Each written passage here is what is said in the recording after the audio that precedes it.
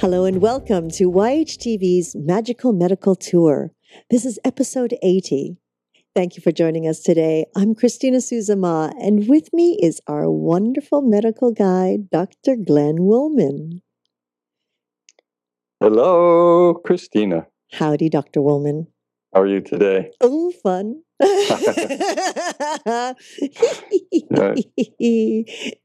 Just the season. 'Tis the season. That's the title of our show today, Season of the Witch. I'm very excited.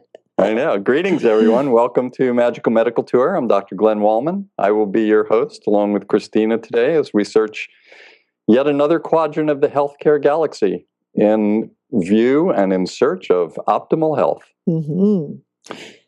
So if any of you are listening live or watching live, anytime during this presentation of Dr. Glenn Woolman's, you can feel free to ask a question or make a comment just by scrolling down on your screen and typing it into the comment box. Be sure to click submit so I can share that with Dr. Woolman. And if you prefer, you are very welcome to join us and dial into our conference line at 323-476-3997. Your ID is 607393#. If that went by a little fast, not to worry, it will show up on your screen during the show. Okay, Dr. Woolman. Well, there you go. We are ready. We are ready. Well, today I decided to be a little bit seasonal, and I did a little bit of a play on words, calling it the Season of the Witch, because I wanted to talk about some health problems that happened during this season. And one of the health problems is involved in Halloween. Mm-hmm. And we will talk about that. But I also wanted to talk about the fact that, everybody says that California doesn't have any seasons, but we do. We have the flu season. and that's coming up. It's variable as to when the flu season starts, but sometimes it happens as early as October, mm-hmm. and sometimes it goes as late as May. So somewhere between October and May is our flu season. And at this point in time, we're bombarded with everybody getting the flu shot. Mm-hmm. Mm-hmm. That's what everybody talks about, getting the flu shot. So today I wanted to talk about in terms of the witch, it's which path should you take? Because there are many people that go out and religiously get their flu shot every year, if you're in the right criteria. And there's some people that aren't sure each year, and then there are some people that absolutely refuse to get it for various reasons. But it's basically, you have to make that choice each year. So it's which path are you going to take? Mm. The path of the flu, or the path of the vaccination. Hmm. Now, Glenn, is it because of the change in weather that it tends to be more like abrupt at this time of the year? Yes, it's that plus the way the viruses and their vectors move around the world. But it is, it's partly the change of the weather. And remember that what I'm speaking about now has to do with the Northern Hemisphere. And in particular, the United States, not necessarily the Southern Hemisphere. So we're talking about the flu season for us. It's a different time for people below the equator in the Southern Hemisphere. Interesting. So I just want to mention that in episode 65, I think another episode, Inside the Doctor's Bag, we went into some lengthy discussions about viruses, and I would recommend that everybody go back and look at that episode to learn a little more about viruses. And I'm not going to focus on viruses today, although they're little particles. Some people consider them to be alive because they have certain qualities that have aliveness to them, and some people do not consider them living organisms because of things that they don't do. But whatever it is, check out episode 65, and that'll help you there. But today we're going to talk a little more about the flu and the vaccination and which choice you should make for yourself and family members. So we have to understand that flu or the influenza virus, it's a very serious disease that has the capability of leading to a hospitalization and sometimes even death. In 31 years or 31 flu seasons between 1976 and approximately 2007, the estimations of flu-associated deaths, the low in the United States we're talking about, the low was around 3,000 and the high was somewhere around 49,000 people died of flus. So this is not something that we can ignore. It's out there and it does happen, and that's what people have to realize. So, but it doesn't happen to everyone. Not everybody dies, clearly. Some people don't get the flu, and some people will get various versions of it. So, now, the people, I mean, those statistics are, I mean, that's quite a good number. It's quite it's a good number, and it's an important number. I think that, we have to think about this in our choices. There are a lot of people that are very fearful of the vaccine for various reasons, what it has in it, and we might talk a little bit about that, how it's manufactured and what it represents. But we have to realize that the flu itself, the flu influenza virus, and there are many types of them, they can be just as dangerous. And if you looked at it from a point of view of you have one of two choices: either take the flu or take the vaccine. And that's I think a good way to look at it. Now, everything is about risk-benefit ratio, so that's what people have to think about. But let's start with talking about the vaccine itself. How do we determine what vaccine to make? Because we know viruses mutate and they change. So the vaccine that was used in 1994 would not be that effective for 2013 and 2014 because viruses, through their genetics, can mutate. So what happens is that there's at least 100 different facilities in 100 different countries around the world that are doing research all the time on the influenza virus. They're doing research on other viruses too, but they're doing research on the influenza virus. And usually there are two types of influenza viruses. There are type A viruses and type B viruses. And we won't get into that right now, just to know that there are usually two types of viruses. And these 100 or more facilities around the world are doing research and epidemiological studies, viral studies, and incidents and relations to everything that might be happening related to the virus. And in February of each year, the World Health Organization gets together. There's approximately 5 centers around the world. We have our center in Georgia, Atlanta, Georgia, in the United States. There's a center in London in the United Kingdom, center in, I believe it's Melbourne in Australia, Tokyo in Japan, and Beijing in China. And these World Health Organizations gather all of the information, and then they make their recommendations to the companies that manufacture flu vaccines, and they work with the Center for Disease Control and Prevention, and they try and develop a vaccine for this specific season.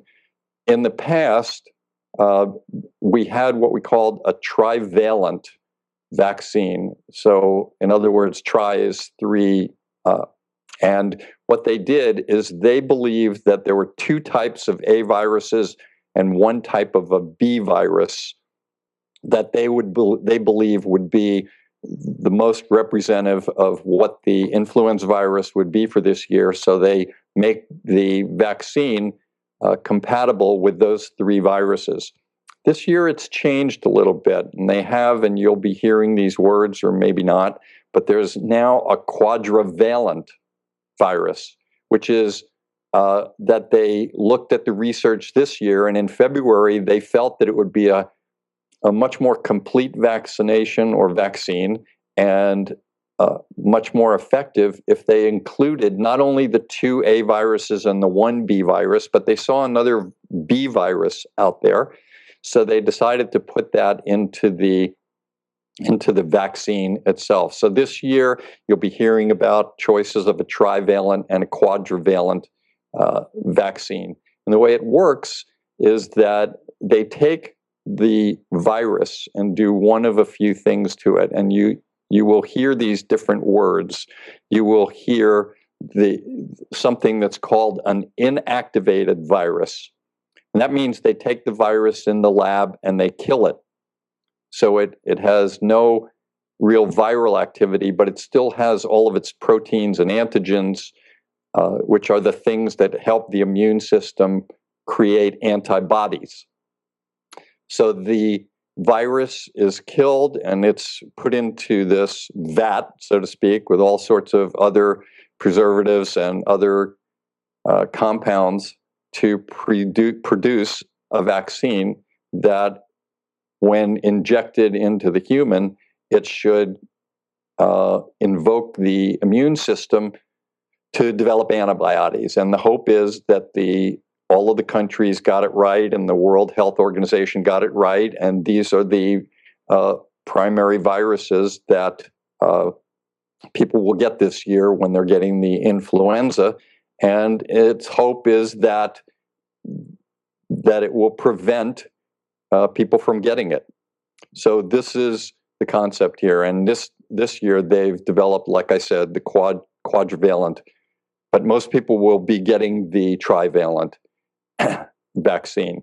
So do you have any questions about that so far? Yeah. Does it, so here are all these points all over the globe, all these organizations. Mm-hmm. So they're gathering information within their own area, right, in Correct. their own demographics. Correct. And then they gather together to create or be more specific. Bringing the data together. Now, the vaccinations, the serums, so to say, right. I am assuming because every country is going to be different, and because of the demographics and because of the information gathered, that the different vaccinations will be different in each country? No, not really. It's the virus is the same. So the vaccination that's produced could be the same vaccination that's given in another country. Now, there may be other viruses in other countries that will require other things. But this is also an important point to think about, in the sense that many people, one of the arguments about the vaccination that you hear is, I took the vaccination and I still got the flu. So that is a possibility, but most likely they didn't get the influenza type of flu. There are other viruses out there that are not influenza viruses. There are the cold viruses.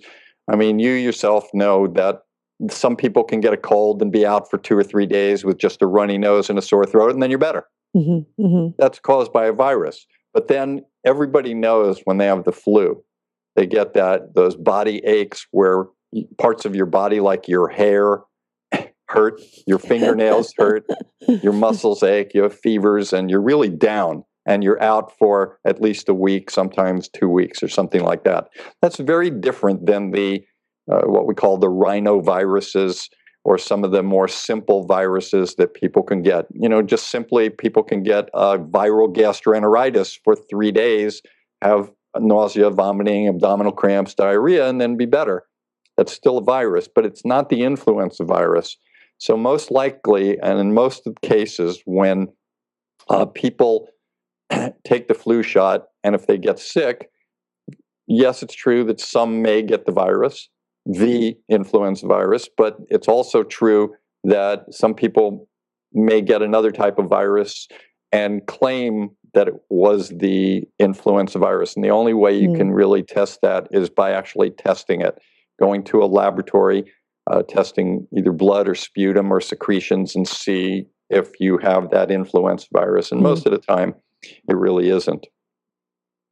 So that's one of the things. We talked about the inactivated virus. You'll also hear some some other terms, and I just want to familiarize people so that when you make your choice with your doctor and your family as to whether or not to get the shot, you may ask about some of these things to have an in-depth discussion with your doctor.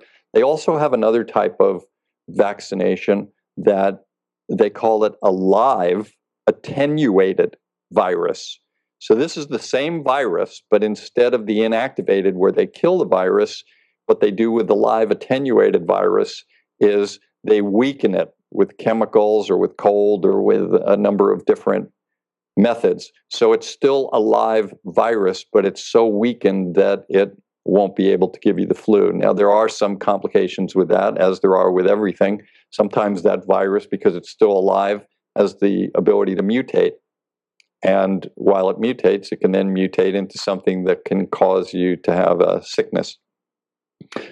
So in that respect, we still have to make the decision at the time of the season of the virus whether or not to get it. So the companies produce this virus and they put it out there, and they, sometimes there's not enough. When people suddenly hear that there's not enough of a vaccine, then more people start panicking. Most of the time, people today just think, oh, I may or may not take it. But if they hear that there's only a limited amount and they hear that it's a bad season, you see a lot of people rushing to find, where they can get that virus vaccine. So who should take the virus vaccine? That's the real question. And for the CDC, what they recommend is essentially the big picture is everyone should take the vaccine if you are older than 6 months of age.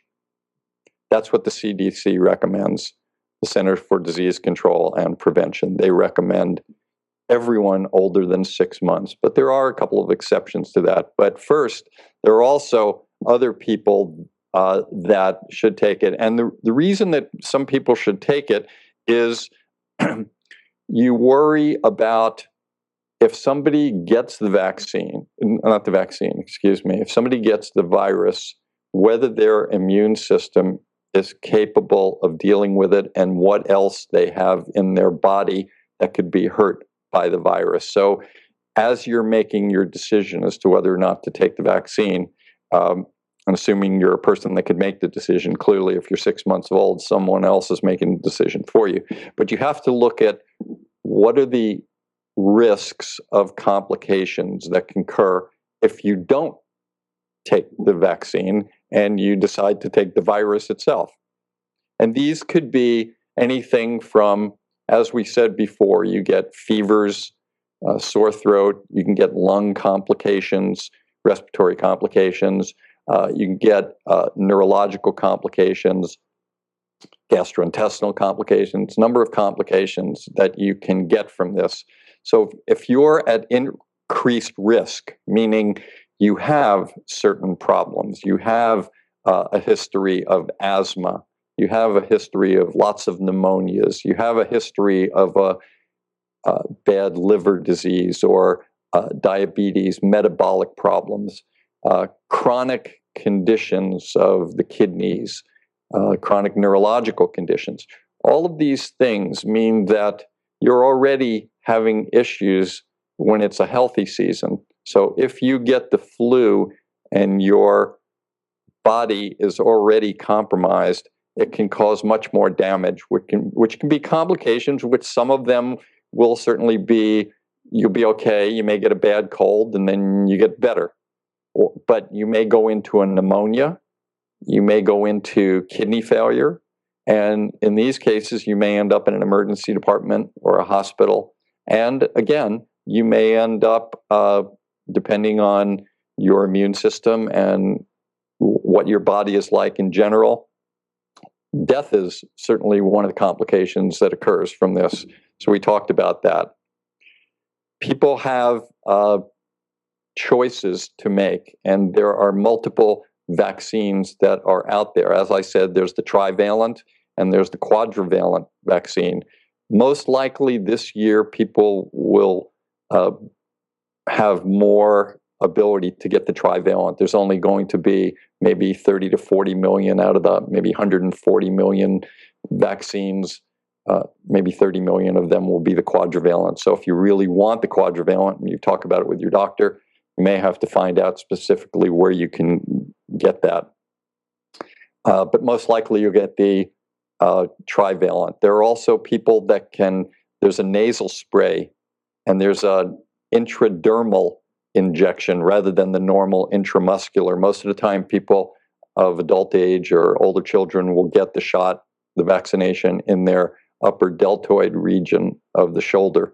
Little children around the 6 months age will probably get the shot somewhere in their thigh, in the anterior and lateral aspect of the thigh. But there are also nasal sprays, and there's an intradermal spray, not a spray, an intradermal injection.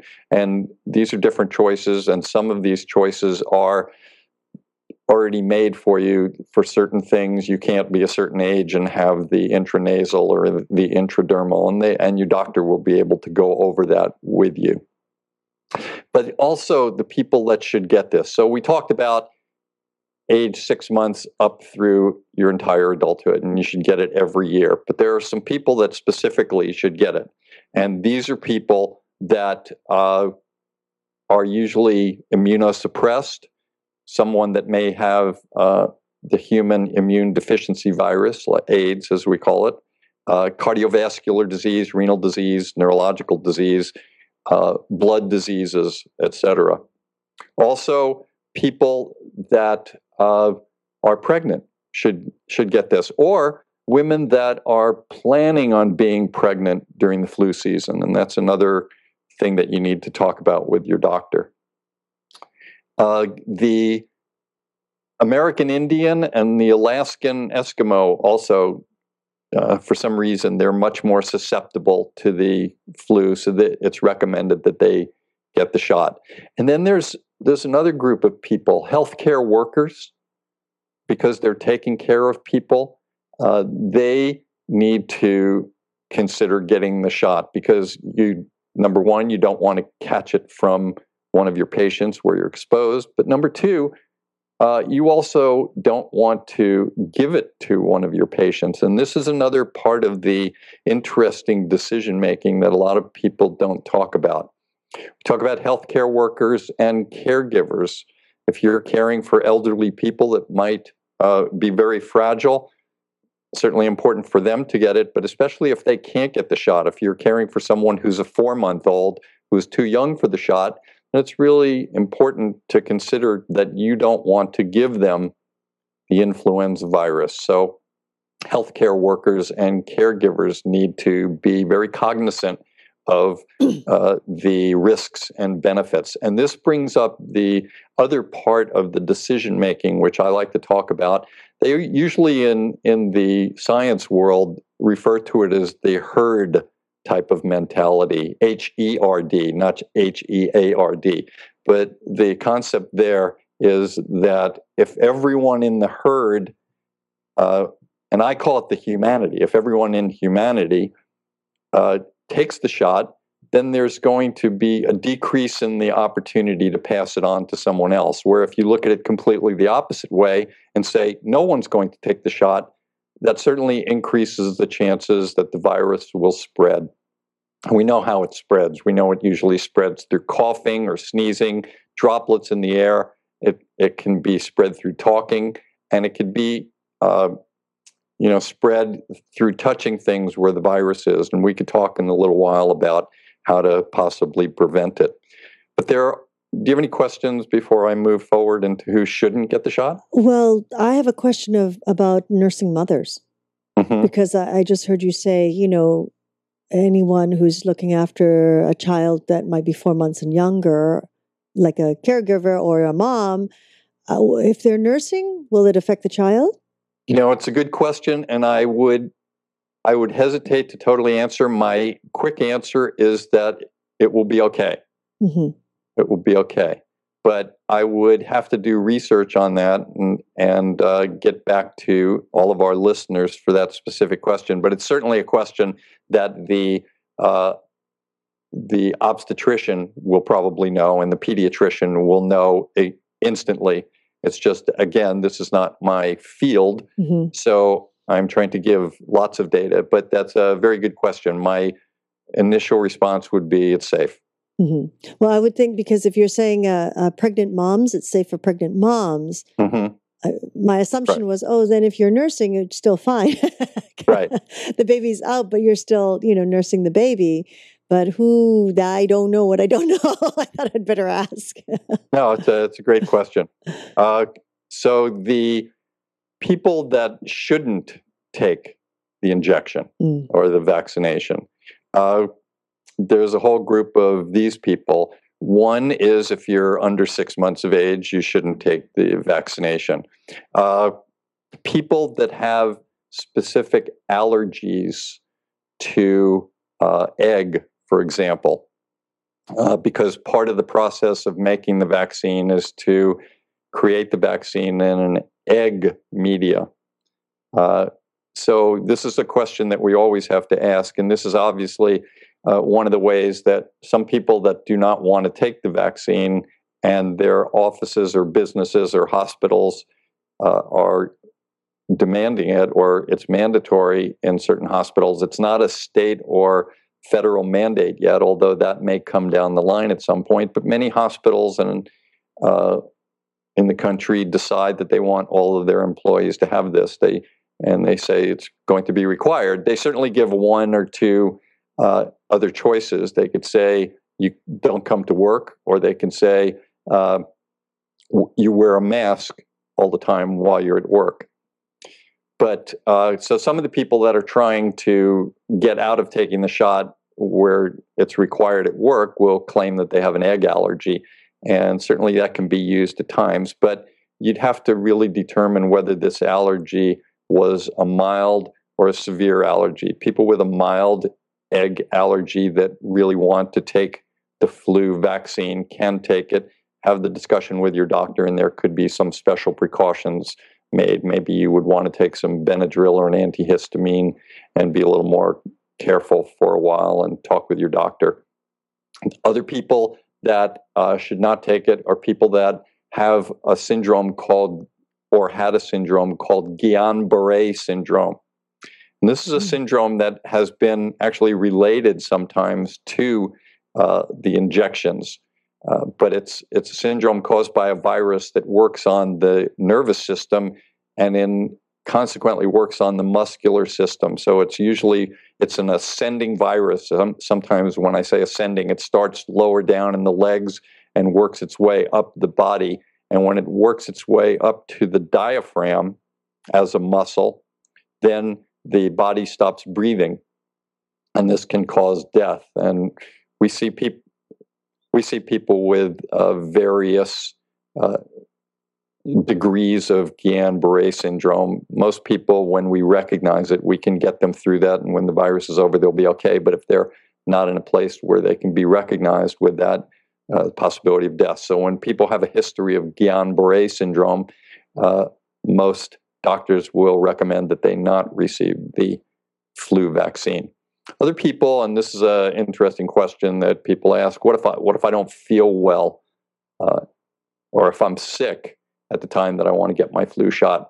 Well, they break it down and say, if you're sick mildly, where you have that runny nose, you just feel a little bit run down, but you still go to work, you still feel fine enough to go out and play a little ball or do some things, go to a movie, then you're probably still okay to get the vaccination. If you're moderately sick or severely sick, with or without a fever, then at that point, most doctors recommend that you don't take the flu shot at that time, and you wait a while, and then you take the flu shot. People with histories of asthma should be very careful. Most of the time, we recommend that they do take the flu shot, but if they're having an attack at the time, then you need to make a decision to wait until that is over with. So do you have any questions so far? Well, okay. So I just wanted to reiterate what you just said. So if someone already has some symptoms of the flu, they should not take the flu shot? Is that what I understand? There, again, we're talking about the influenza virus versus a cold virus. Right. That's one thing. If somebody has mild symptoms of what they're not sure whether it's the influenza virus at that time or a mild cold, they can still take the shot. My recommendation would probably be to wait until you feel a little better. That would be mine as a medical guide. And I want to add that as a medical guide, I try to help people make the decision based not necessarily on the CDC and the World Health Organization. I use that as part of it, but I also work with each individual and try and figure out what is best for them. If, for example, they're extremely healthy with a great immune system and they know that they're going to be on an island by themselves without seeing anyone through the entire flu season, that person may not need the vaccine because they're not going to be exposed. But on the other hand, I work with people that, have certain problems or on medications and need to be protected from the possibility of the complications of the flu. In other words, we have to determine whether their immune system is capable of dealing with that virus. And are they going to come out of it? So it's very important, and it's very tricky to figure it all out for each specific person. And I'll also say that I work with a lot of scientific people that take this decision making on another level. They're not basing it always on the scientific level, but they're basing it on the intuitive level, where a lot of energy type workers that go into themselves and have their own intuition and feel their own energy, have a sense sometimes that the flu shot is good for them, and they take it. But there's a group of people that, from an energetic point of view and hearing certain things from the public about the dangers of the shot, may choose not to take it. And so there's no one answer for everything. That's why it's the decision about which path to take. And the interesting thing is that both paths have merit and they need to be thought of wisely. There are complications of the flu shot itself. Most of the time, most of the complications don't exist. Most people that get the flu shot don't have any reaction to it. Most people. There are people, and I don't want to give statistical numbers. We can go out and look at those, or anybody can go to a website and find that out. But sometimes there are the mild and temporary complications, and these include pain and redness and some swelling right at the injection site. Occasionally, people get some headaches or muscle aches, a little fever, and just feel kind of tired.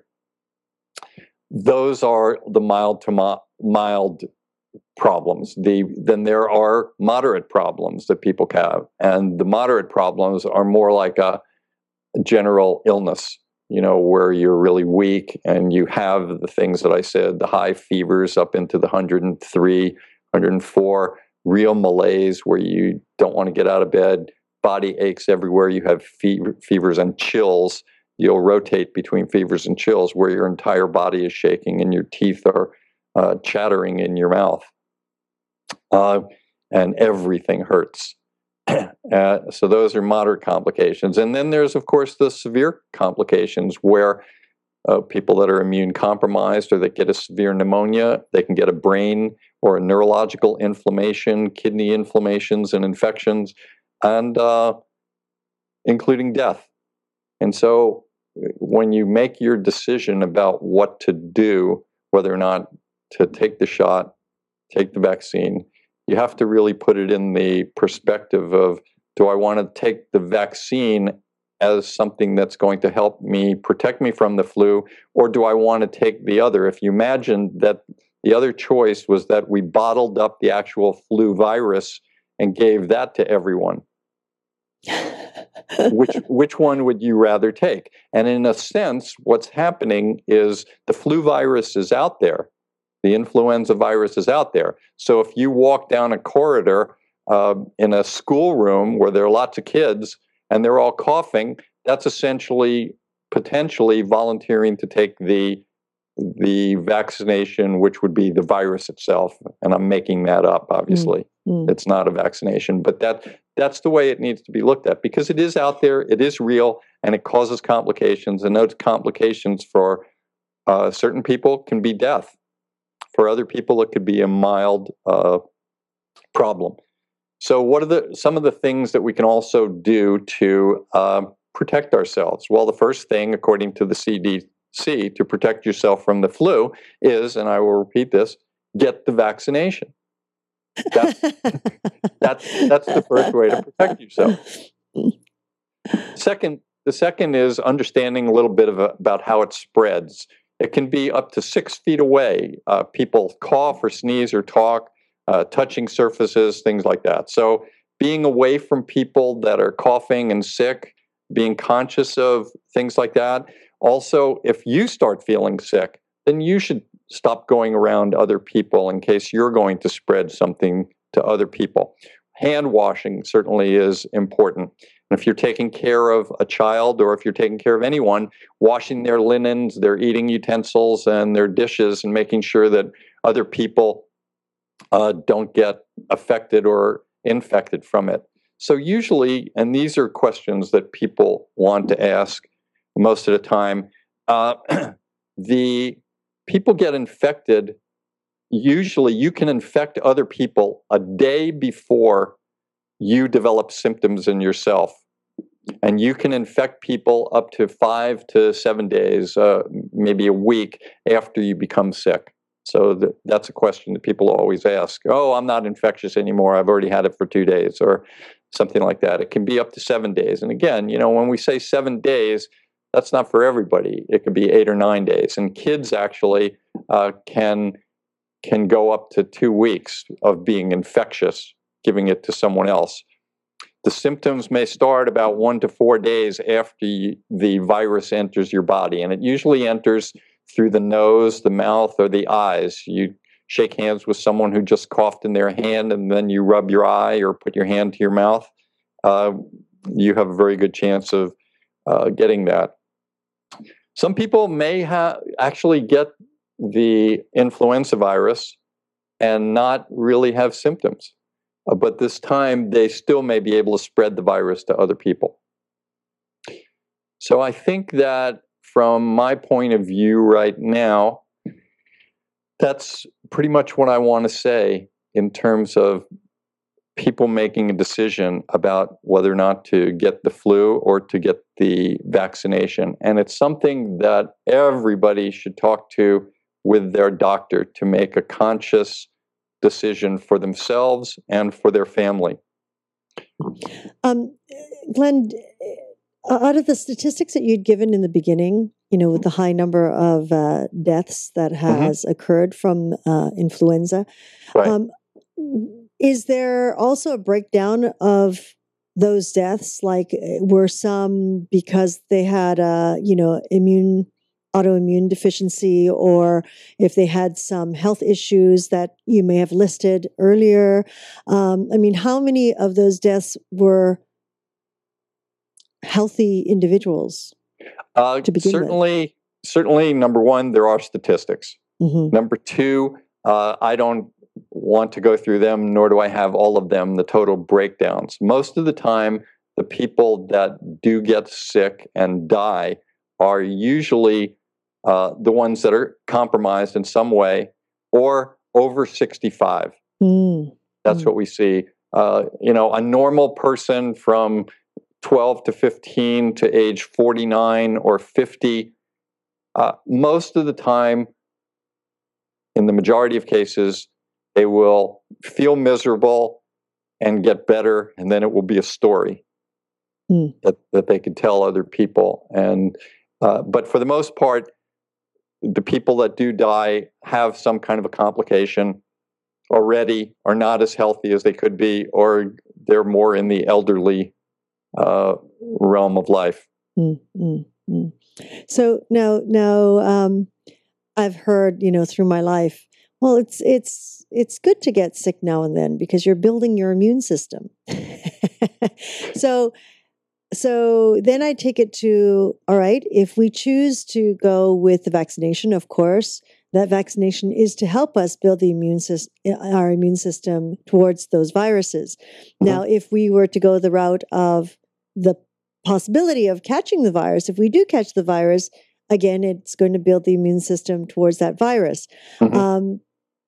I mean, is that bogus in a way? Is one better than the other? Is one more powerful than the other? Well, it's a very good question. Both of them will develop immunities, hopefully, assuming you do have an effective immune system. If you have a compromised immune system, then there's no question that the better way is through the vaccination. If you have an uncompromised immune system, then you could take your chances and the risk of getting it, and you will probably have a miserable 2 weeks and then be better.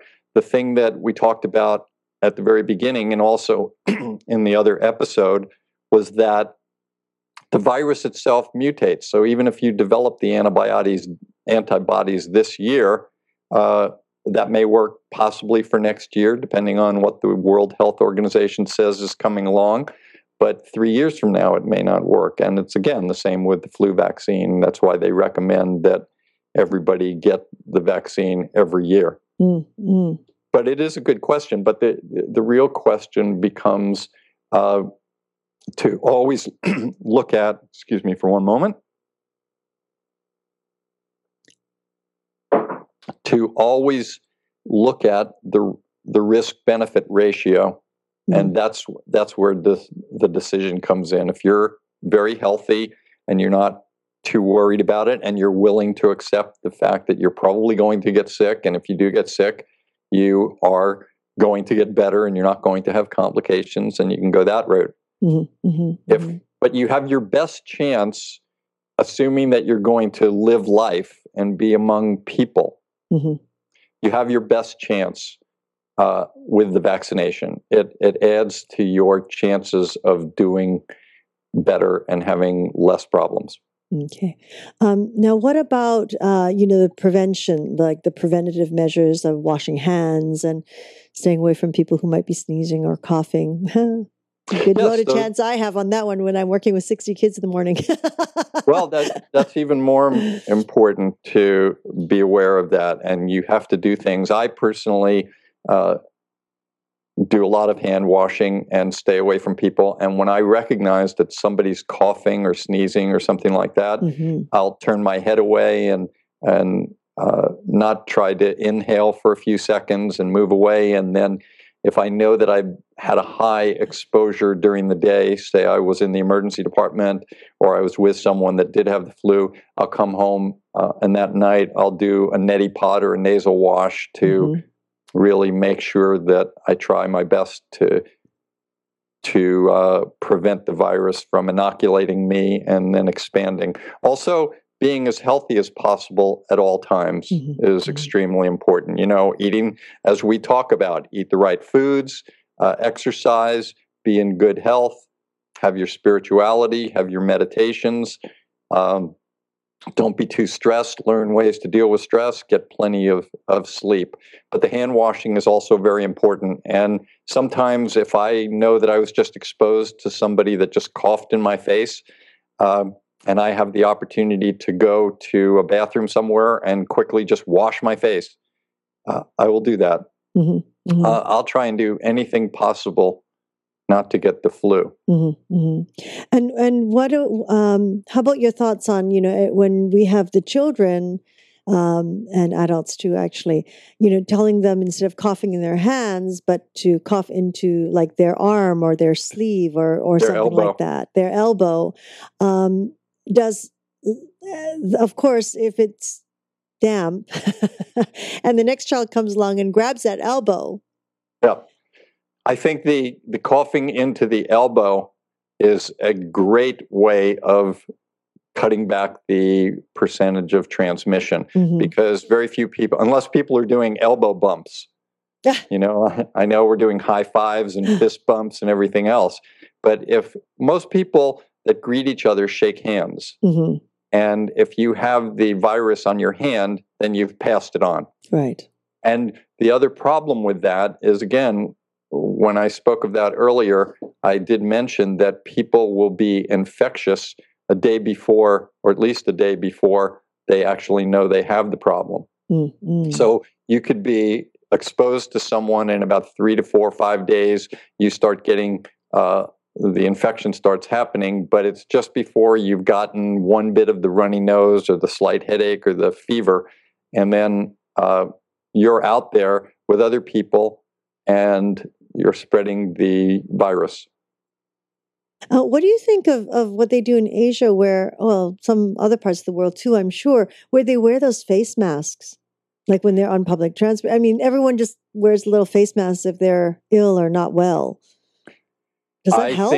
I think it's one of the more civilized things that certain cultures do. I think we should all do that. It's an honoring of other people. It's part of that herd or humanity mentality. Mm-hmm. It does help. It's not necessarily perfect, because in some cases the virus can get through. They're much smaller than the openings within a mask, but they have some protective device, and they also suggest just even the simple, if you're going to cough into a tissue or cough into a handkerchief, and that may prevent some of the droplets that you're spreading out into the atmosphere from spreading. So I think it's important from a humanity point of view for us to do everything we can to help the rest of us in our humanity to not get sick. Mm-hmm, mm-hmm.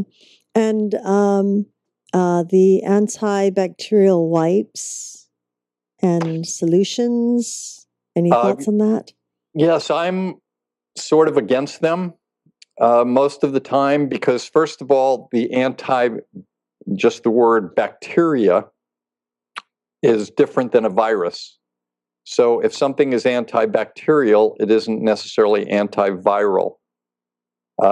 And there are certain bacteria that we've spoken of in the past that are on the skin and many parts of the body that are protective bacteria. You know, we always talk about the bacteria in the gut that are so protective and part of our immune system, mm-hmm. and we're all eating probiotics and things like that for the protective bacteria. There are bacteria on the surface of the skin that are protective bacteria. So when people using antibacterial hand soaps, just in general, they're wiping out that part of their immune system. I suggest soap and water. If you can't get soap and water, some kind of an alcohol-based cleanser would probably be better in my mind, than a antibacterial. Maybe we can invent some kind of an antiviral Kleenex that people could start using. Little alcohol in your Kleenex. Yes. Oh, there you go. It's called the wet Kleenexes. I think people have done that in the past. Yeah, it's something like that, something of the sort, I do believe. I think people have done that in the past. So all in all, you know, we also talk about the vaccines are dangerous because they have mercury in them, and they have all sorts of they have preservatives in them. And these are true, although I will say now that the vaccines that most people are getting in the single vial doses do not have mercury in them anymore. And it's the multi-vial doses. And it's interesting why the mercury is in there. Most people just think, oh, it's because the drug companies, want to put mercury in all of our bloodstreams. It's not really for that. It's not really for that. It's to prevent contamination, because one of the complications of a vaccination is a contaminated batch of the vaccine itself. If they get contaminated with a bacteria, or they could get contaminated with a different virus of sorts, that can be very dangerous for people, and that's where some of the problems occur. So there was mercury, the thimerosal was in them. It's still in the multi-vial doses. You can speak with your doctor about that. If you're worried about something for your children and yourself, you can certainly request a vaccine that does not have mercury in it. There are some other preservatives in it, but these are things, because we have to realize there is a logistical concept that goes on. If somebody makes the vaccine in, let's say they make it in Atlanta, Georgia, and you live in California, how does that vaccine get from Atlanta to your doctor's office or your pharmacy where you can get your flu shot? In order to do that, it has to be transported. And in order to be transported, you have to make sure that the vaccine is still viable and still strong enough to work and doesn't get contaminated. So there are things that they put into the vaccine itself that allow it to go from Georgia to Washington State or to Ohio so that it can still be effective. And sometimes they add antibiotics, and that's an important thing to talk with your doctor about. Whether or not, if you're allergic to, say, penicillin or sulfa. And again, we're talking about really small doses. When we talk with Gary Winston, who's the toxicologist, and he talks about all of these things, they're really on micro levels. It's not massive doses of things. They're microparticles of levels of things that are not believed to be toxic levels. But that doesn't mean that someone can't get it. Certainly, there are companies out there, or there are nonprofits that, national vaccine protection agencies that are out there that are looking and talking about, oh, my child got a shot and developed autism. We certainly hear about those kind of things. Sometimes some of them are correct, and sometimes it's just rumor mills going out there. So you have to be careful, and you need to look at where your sources are. So that's another important thing. And again, as I get back to it, you have to make the decision for yourself, for your family, for people you're taking care of, and for all of humanity, to make your decision as to whether or not you need to get the flu shot. And then you do it, get as much knowledge as you can possibly to get the correct shot, and talk with your doctor and make a wise, informed decision, and then do what you have to do. Anything else there? Oh, I think this is a flu shots, vaccinations. This is a topic that sort of goes on, and so many questions come up, especially with parents who are caring for young ones or elders. So that's always so tricky, because with so many of the elders too are quite weakened, and we've seen some of the effects that if just so happen they get that flu shot and they come up with something, because their immune system is already compromised, as you say. It's like 6 of one, half a dozen of the other, isn't it? As you say, it's like the risk. Which one has more risk? I don't think it's 6 of one and half a dozen. I don't think they're equal. I really don't think they're equal. I think that if you take the shot, take the vaccination, and you are compromised, you have a better chance through the flu season than if you didn't take the shot. So I don't think it's really 6 of one and half a dozen. If you're a perfectly healthy person that in your line of work, you're not going to be exposed to people and you're not worried about it, then in that case, that might be the person that should maybe think, oh, I don't need the shot. So there are choices to be made, and that's what this topic was about this time, to realize it's a choice, and you should make the choice, and you should consider all the possibilities, your risks, your benefits for yourself, for your family, for people that you care for, and for the rest of humanity. We also need to keep that as part of our decision. The more people that don't get the flu, the less people will get the flu. Yeah. No, you have a great point there. And if you get the flu, stay in.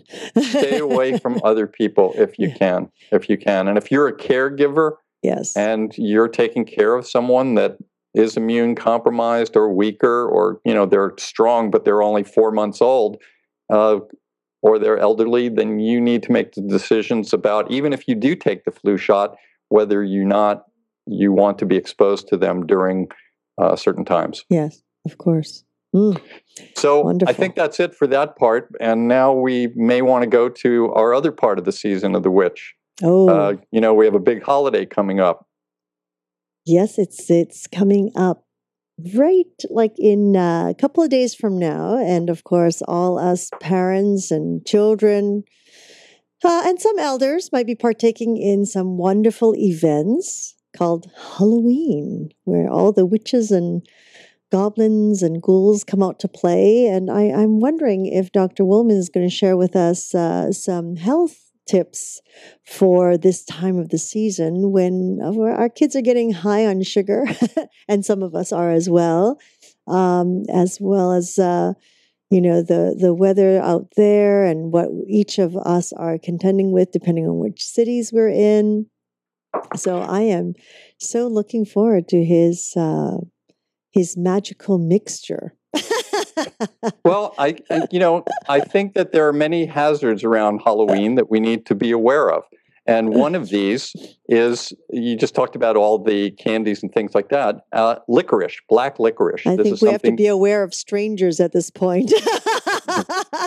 That's another issue. Be aware of strangers. We could talk about that. When you're out trick-or-treating, don't take candy from a stranger. Don't go into a stranger's house without a parent or someone else with you. But we talk about the black licorice. If kids and adults eat too much black licorice, and that could be, a dose of, I would say, 2 ounces a day for 2 weeks. And sometimes that happens when kids have so much candy, they hide it and they're eating it for weeks at a time.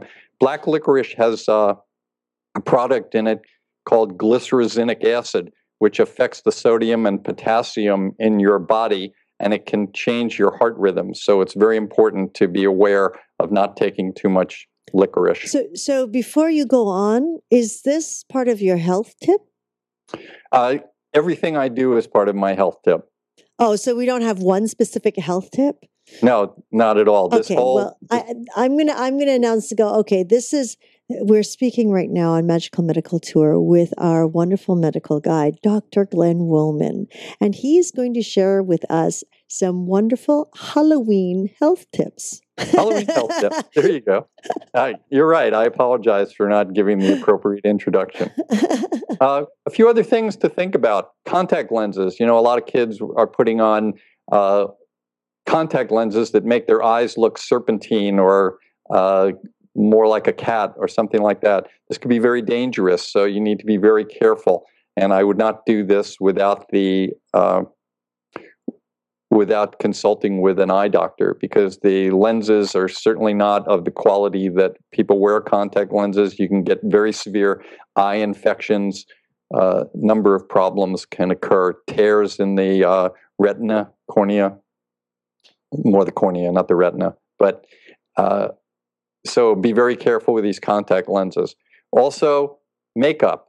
If kids are planning on putting a lot of makeup on, I would make sure of what's in the makeup. You don't want lead in it, clearly, but you also should consider doing a test with your child. If you're going to put makeup all over their face, take a little makeup about a week or two before of the same makeup and put it on an arm or on their back or something and see if a reaction occurs from this. It can cause serious damage to the skin with big infections. We also want to look at costumes that people are wearing. If they're too dark and people are out at night, they may not be seen. If they're too long, children may trip over them and hurt themselves. And certainly we don't want any of the flammable materials that some of the costumes are made with. Not as much anymore. I think they're pretty careful now, but you always have to be careful of that. So if you're going to send your kid out in a dark cape that's really long, you should have it pulled up, and reflective tape should maybe be over it. Also, if someone is putting on a mask, you should make sure that that mask of the child doesn't slide and slip around and obscure their vision, where they could walk into something abnormal, especially something like a pumpkin that has a candle in it, if you can imagine that. And speaking of pumpkins, I think depending on the age of the child, you should maybe not have the child do the carving, but maybe they could take a magic marker and draw the design and let the adult do the carving. And when they get old enough, certainly you can do it under supervision. But I would also be very careful about candles inside of a pumpkin. You have to be very careful, making sure it's stable and not around any other materials that's flammable. The candy itself, I would always, as a parent, I would examine and inspect all the candy, make sure the candy comes from a legitimate manufacturer and the wrapping is still on it. Anything that's loose or that is not wrapped, I would be very leery of. And you also obviously want to beware of candy overload in kids. So once they come home, you should probably gather up the candy and then disperse it over a period of time. Swords and knives are important to be careful with. Don't make them too long or too sharp. Don't go alone. And I think that the other final thing would be looking at lead-filled products like skulls, drinking cups, and some of the teeth that people put in their mouths. They may have lead in them. I might be allergic to this costume that I'm wearing. So that would be it for me. And right now I'm not hearing anybody. Oh, that's we just we just had you floating amongst some things in a strange place. The stranger in the strange place. Do I need to repeat anything? Well, you know what I'd like you to repeat is about black licorice. Now, does this also? I mean, there are different kinds of licorice. Now they have the ones that are supposed to be all natural with no artificial flavorings and colors, etc., that are made from fruit juices, etc. And then they have another brand that that I buy, which is like the Panda brand that is made of molasses, and it's very basic. It's like 4 ingredients. So does that fall under what you're talking about in black licorice? If it has glycyrrhizin in it, glycyrrhizinic acid, if it has that in it, okay. That's what you need to know. And if it has that in it and you have a piece of licorice, it's not a problem. Okay. If you have that's not in red licorice?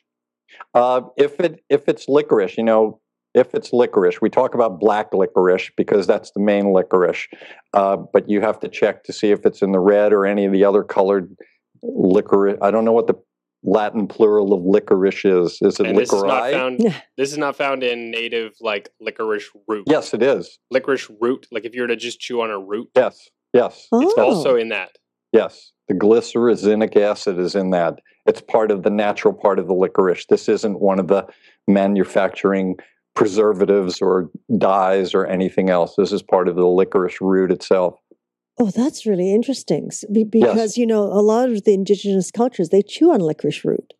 Yes, and licorice is good, and we love licorice, and licorice, we have licorice teas and everything else, and it does many good things for people, especially it's very good in healing of sore throats, etc. Yes. But what we're talking about is a large quantity of the licorice, because when that acid builds up, that glycyrrhizinic acid, if you take one bit, there's such a small amount. It's just almost like when we talked about the mercury that we worry about, or the lead or the arsenic. If it's in a small amount, our body can deal with it. It's when you take a large amount, and they've estimated that it's about 2 ounces over every day for a 2-week period. The equivalent of that would have the potential to change the sodium and the potassium in your body to levels that would make the heart beat irregularly. And remember our talk on the irregular heartbeat that you had to try and remember when we talked about vital signs? Yes. Well, the heart can go into a dysrhythmia, an irregular dysrhythmia, which would potentially be fatal. Interesting. So be careful of black licorice. Okay. Very interesting. Wow. But 2 ounces of that acid. Yeah, well, 2 ounces of the licorice, depending on how much of the acid is in there. I'm not sure of the actual dose of the acid that's within the 2 ounces. That we could certainly figure it out, and we could actually come up with the number of how much of the acid. But nobody takes the acid. Everybody drinks the Kool-Aid or eats the licorice. Oh my gosh, that's very interesting. I wonder how they found that one out. Someone got high on licorice and just...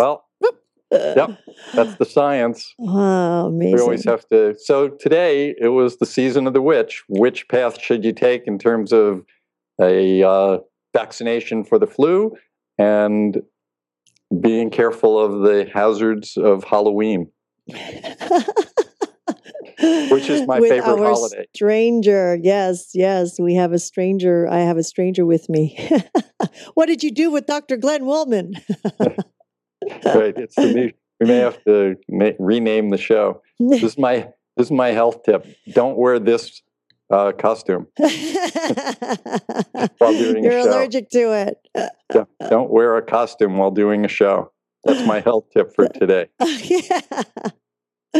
Well, thank you so much, Dr. Glenn Woolman, our wonderful medical guide, for sharing with us on the different paths that we can take and which to choose. And of course, thank you, Segovia Smith and the Yoga Hub team for making this possible, and to each and every one of you for joining us in this new platform of education and information.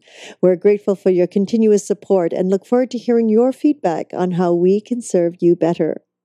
We invite you to join us live on Tuesdays for Magical Medical Tour at 10:30 a.m. Pacific, 1:30 p.m. Eastern. Wednesdays for Trinity of Life at 11 a.m. Pacific, 2 p.m. Eastern, followed every other week with Flowing into Awareness with Anatara. You can connect with Dr. Glenn Woolman by following him on Twitter at Glenn Woolman, and of course through his own website, glennwoolman.com, where you can learn about his Metaphor Square Breath. Again, we're always grateful for any feedback and support and suggestions, of course. Please give us a call at 818-LETS-TALK, 818-LETS-TALK. Until next time, namaste.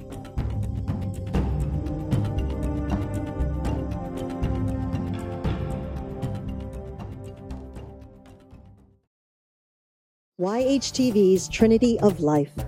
Come join me, Christina Suzama, as I journey to find the many modalities that support individuals, from children to adults to elders, with topics ranging from health and wellness, meditation, and inspirational stories. I invite you to visit yogahub.tv every Wednesday at 11 a.m. Pacific, 2 p.m. Eastern. Nutrition and herbs and acupuncture and Pilates, the physical. Do you feel that there is a certain specific elements that this works extremely well for, and certain ones that take a little more time and patience? Yes. Combining it seems to shorten the recovery time for almost everything that you deal with that's musculoskeletal based. Internal organ issues also benefit.